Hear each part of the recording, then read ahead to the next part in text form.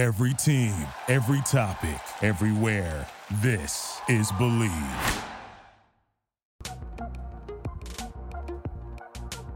All right, people, you know that sound. It is the Unfiltered band that means another episode of Unfiltered coming at you. Episode number 43. I'm entitling this one Temptation Island, and thank you, Unfiltered band, for joining. You can always join the Unfiltered Revolution. Join it at Casey Stern if you're listening on Twitter. Get into the Twitter bio and subscribe to my YouTube channel. Like all the videos, comments, questions, come up with lists, whatever you want. I'm doing something a little different today. So normally I try and serve everyone, and most of what I'll do will be that way. I'm sure there's going to be niche sports you like, and if I'm doing basketball, I'm doing baseball, you don't like, and that's fine. I want to be able to kind of hit as many people as I can. This is a little bit different though, because I'm definitely serving myself with this, and I'm also serving a specific group of people. Hopefully I can entertain everyone, but I'm admitting that I'm doing it this way because it's necessary for me to do this Temptation Island episode and dedicate something to a group I've been a part of almost as long as I've been a part of my own family. You can consider it a second family, and that's the New York Islander family. There are a lot of people that resonate with a fan base and they're diehards. I am that way with a couple of sports teams, clearly. There is no team I root for or have rooted for since I was a kid, including the Mets, that I have the amount of passion that I have for being a New York Islander fan. None. I have been an Islander fan since I can literally remember doing anything. Since I was like 5 years old. The first games I were at were in the Stanley Cup playoffs. I wish I remembered them more now, considering how much heartbreak I've had to deal with. I love being an Islander fan. I'm proud of being an Islander fan.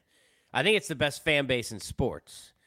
The dedication and loyalty this fan base has, and that all of you who are listening, if you're Islander fans, have had, no matter how angry you've gotten, no matter what's happened. You got an owner who had $10 in his bank account in John Spano. Never left. You had a dragon as your mascot. Never left. Watch the team disappoint you year after year. Never left. A building whose acoustics were amazing, and it was our home. And no offense to it's a family program. Normally it's a family program. It's a 99% family program, but this is necessary. People used to say all the time, it's a shithole. It's my shithole. Got a problem with it? Because I got all these people who are here with me.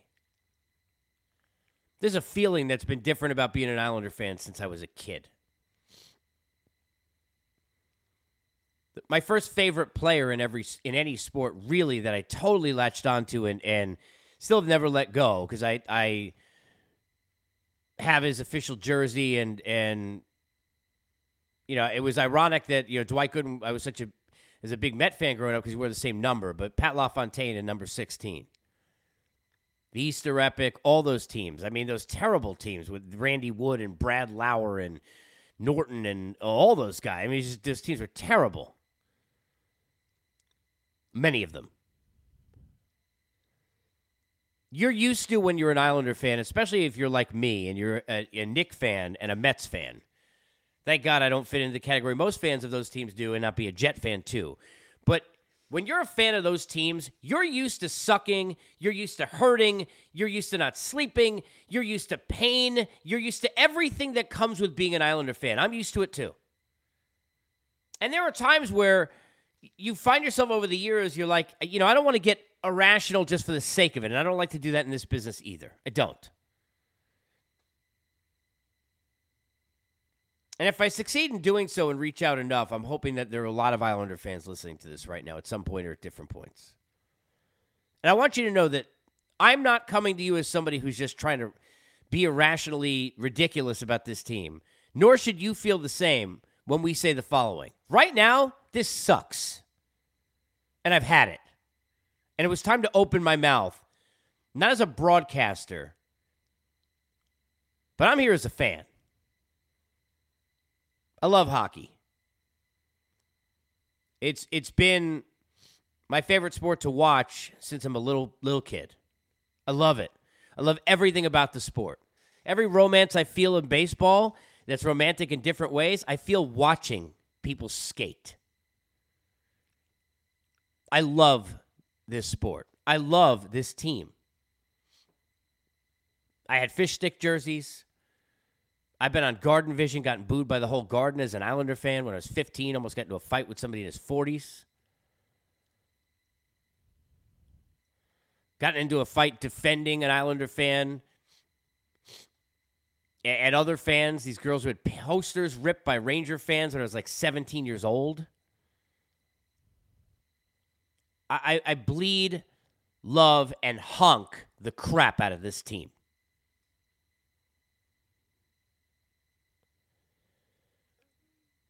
What happened in those back-to-back conference final runs was more special, and I said this in another pod. Now, hopefully you'll go back and listen to all the pod episodes if I've gotten Islander fans on board who haven't listened because they think I just do baseball and they don't like baseball, whatever the case is. Hopefully we've made new friends. But I said this in another podcast. That Islander relationship with those teams wasn't just about those two teams.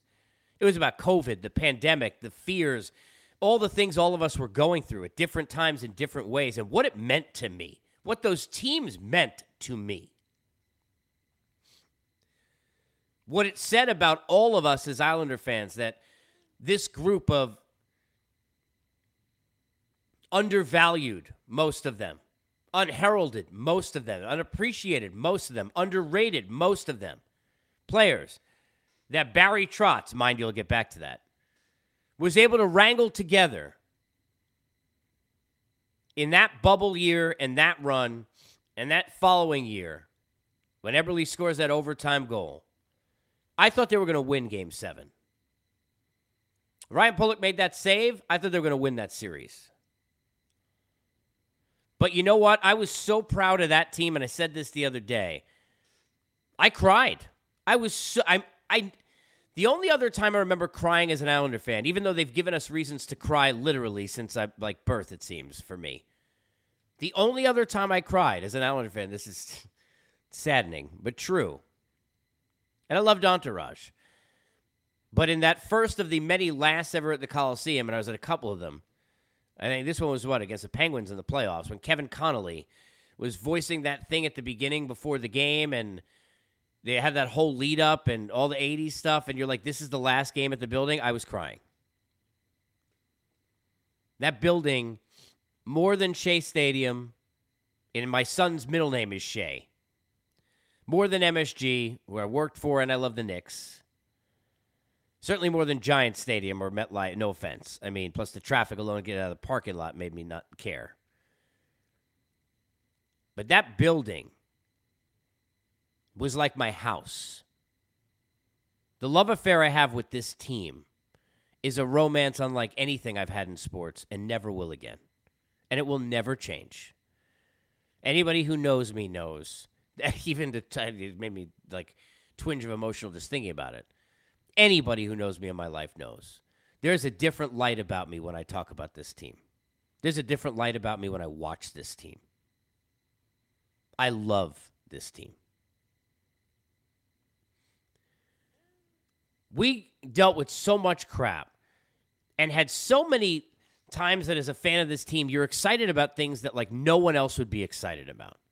Let me give you some examples if diehards are listening, and I'm going to push the hell out of this on Twitter to get, because I really, and it's not for me. I mean this. It's for us. I'm doing a show specifically which is going to alienate 99% of what fan base I have, but whatever. For this episode, but literally, I want every Islander fan, I don't care if they know me or not, to listen to this and to comment and be a part of this together, right? Because I want you to know I'm legit one of you. Legit. We have gotten so excited about so many minimal things over the years. I remember when Sean Bates and Michael Pekka and that group had that great road trip for 4 or 5 games, came home for Brian Trottiers, I think it was his ceremony, right? And he was talking about how excited he was with the team. They had played well. I think they were 4-0-1 maybe. They played well for 5 days, and it was like they won the cup. Is that the Turgeon game? Kasparidis Yager game? The 3 overtime Ferraro situations with the Capitals, one of which I described in another podcast. My mother waited in parking lot for 3 hours. Sean Bates. And many, many others. Being in Atlanta and not being able to be there during that last run they made for I was so emotionally invested because of things I was going through and COVID and everything else that it was really sad for me. And I was going to the Stanley Cup Finals. I mean, I told everybody I know. I was like arranging it like I was going to be there somehow. I absolutely was going to go. I probably was going to have to fly in for like the day of, and I was going to do it. I've done that for a Springsteen show in Buffalo. I could do it for the Islanders. I was going to do it. And they lost 1-0. But it didn't feel like the loss when they lost in that Game 7 of that other series with that guy with the blankie against a different team, where I think they had 10 shots on goal the whole game. It didn't feel like that, even after. Somehow still, even though back-to-back conference finals, even after all the misery we'd experienced, all the pain, it felt like the beginning of something still at the beginning.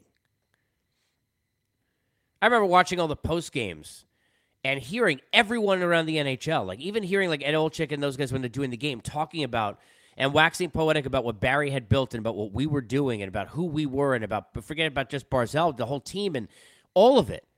We were on the map and legitimately on that map. And what did we do to make the team better from cup contender to a cup? Zero. Zip, zilch, nada, nil, garbage, nothing, not a damn thing, nothing. Horse and what comes with it, Jack and what goes with it. Nothing. Got a new building, got a long road trip, had a rough season, went back into an off season. We're going to identify the problems with Lou Lamoriello, who, as I said on Twitter, and I'll say this again and again, and it's not, this is true, well-respected, unbelievable architect of all these different things and all these great things he's done, seems like a very kind man, seems like a good businessman, all that stuff, right? More past his prime than a groupie at a Poison concert if the concert was tonight. I don't mean past his prime them, I mean even today. That same person from 87, 88, today, that's how past the prime we're talking. I don't even know if he's awake. Right now, somebody sends him this podcast, you may have to explain it to him. Sorry. You earn that now, too. Now you earn that, too. Now you got the most passionate, loyal fan base, I think, on this earth. Looking at you, dead set ahead, asking you, so the big thing you decided was the problem, and the big move you made in the offseason was to fire Barry Trotz and reverse the best decision you made and the best thing that ever happened, even though the timing was great and the Capitals are idiots. But here's Barry Trotz. Because it wasn't fun enough, it was fun for me. And let me tell you something. If you want to tell me Matt Barzal is a problem and he didn't think it was fun enough, I'd like to tell him to go score goals. Why don't you shoot more? You got all this talent. You know, I used to say as a kid that Alexei Kovalov was like an overrated figure skater. I used to say to Ranger fans I knew. I love Matt Barzal. Love him. Score. Brock Nelson can't have twice the season you have. You're not dictating getting rid of Barry Trotz. And I don't know if necessarily that was the case anyway. But nobody else seemed to be having a problem. Noah Dobson wasn't having any issues. Certainly the goaltending's fine. What, Anthony Beauvillier wasn't consistent, not in the postseason because of Barry Trotz? Really? Is that what you think? Does anyone really think that?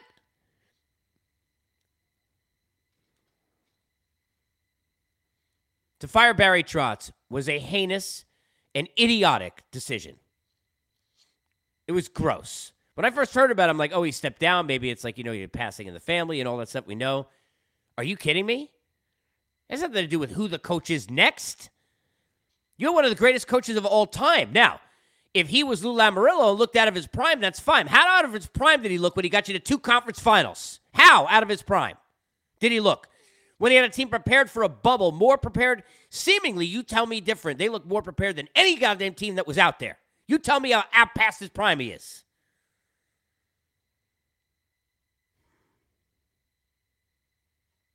Then you get Romanov, not Natasha the Black Widow, but the defenseman. That's fine. But that's what the Islanders do again. Shop at Novit and Old Navy when everyone else is bloomies.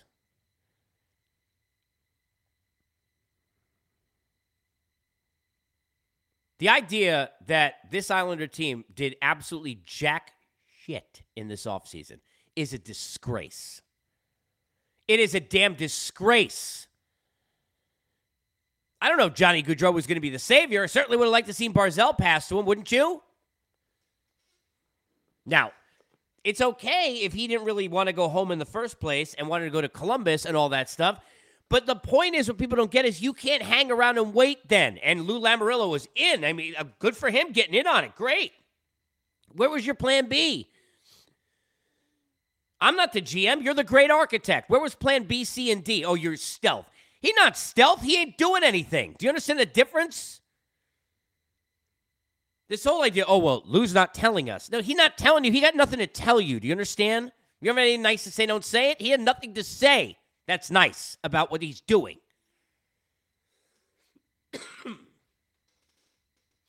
You lose out on Gaudreau. Okay, fine. Where were you going after that? Where's your pivot move? You improve anywhere. I mean, you can think about like all the other free agents, the Klingbergs, like all these people. Okay, you don't need this. You don't need that. That's fine. And that's when the Kadri thing happened. I'm like, okay, I don't want to pay him 7 years. I don't want to pay him that money either. And he's a center. But, okay, who knows? Like, I'm thinking, now, I don't have Barry Trotz. Would have been nice to have the greatest coach that you could possibly have to help you figure this out. But who knows? Like, I'm starting to this is me, thinking as a fan, thinking to myself, like, well, if they bring in Kadri, maybe you put Nelson on the wing with Barzal and see what happens. Why not? Look how well Brock has played and how confident he is. Or let Barzal go on the wing with Brock. That's what I would have done if they got Kadri. My own take. I know everyone's obsession with Wallstrom and Bouvillier, and that's great, and I'm obsessed with them too. And this is what we do as Islanders, like, forever, right? Still waiting for, like, Scott Sissons to do something and Brett Lindros. Or honestly, really, this is what we do. But I would put Brock with Barzal and said, okay, right now let's just go. See what happens. He would have made the team better. Kadri's definitely, look, somewhere the roster's getting better. I didn't want to pay him the money either. But at least it was like, okay. And I don't like the sake of doing something to do it, but I also don't like doing nothing. Like you don't care. I don't want to hear Ledecky, and I want to hear these people again. We're back to Charles. Here we go all over again. We want to win. We want to win at the highest level. We're going to do anything. You're not doing anything. Garth Snow's picks a bunch of kids who play their asses off, and Barry Trotz, that's what got you to those conference finals at goaltending. Wake up.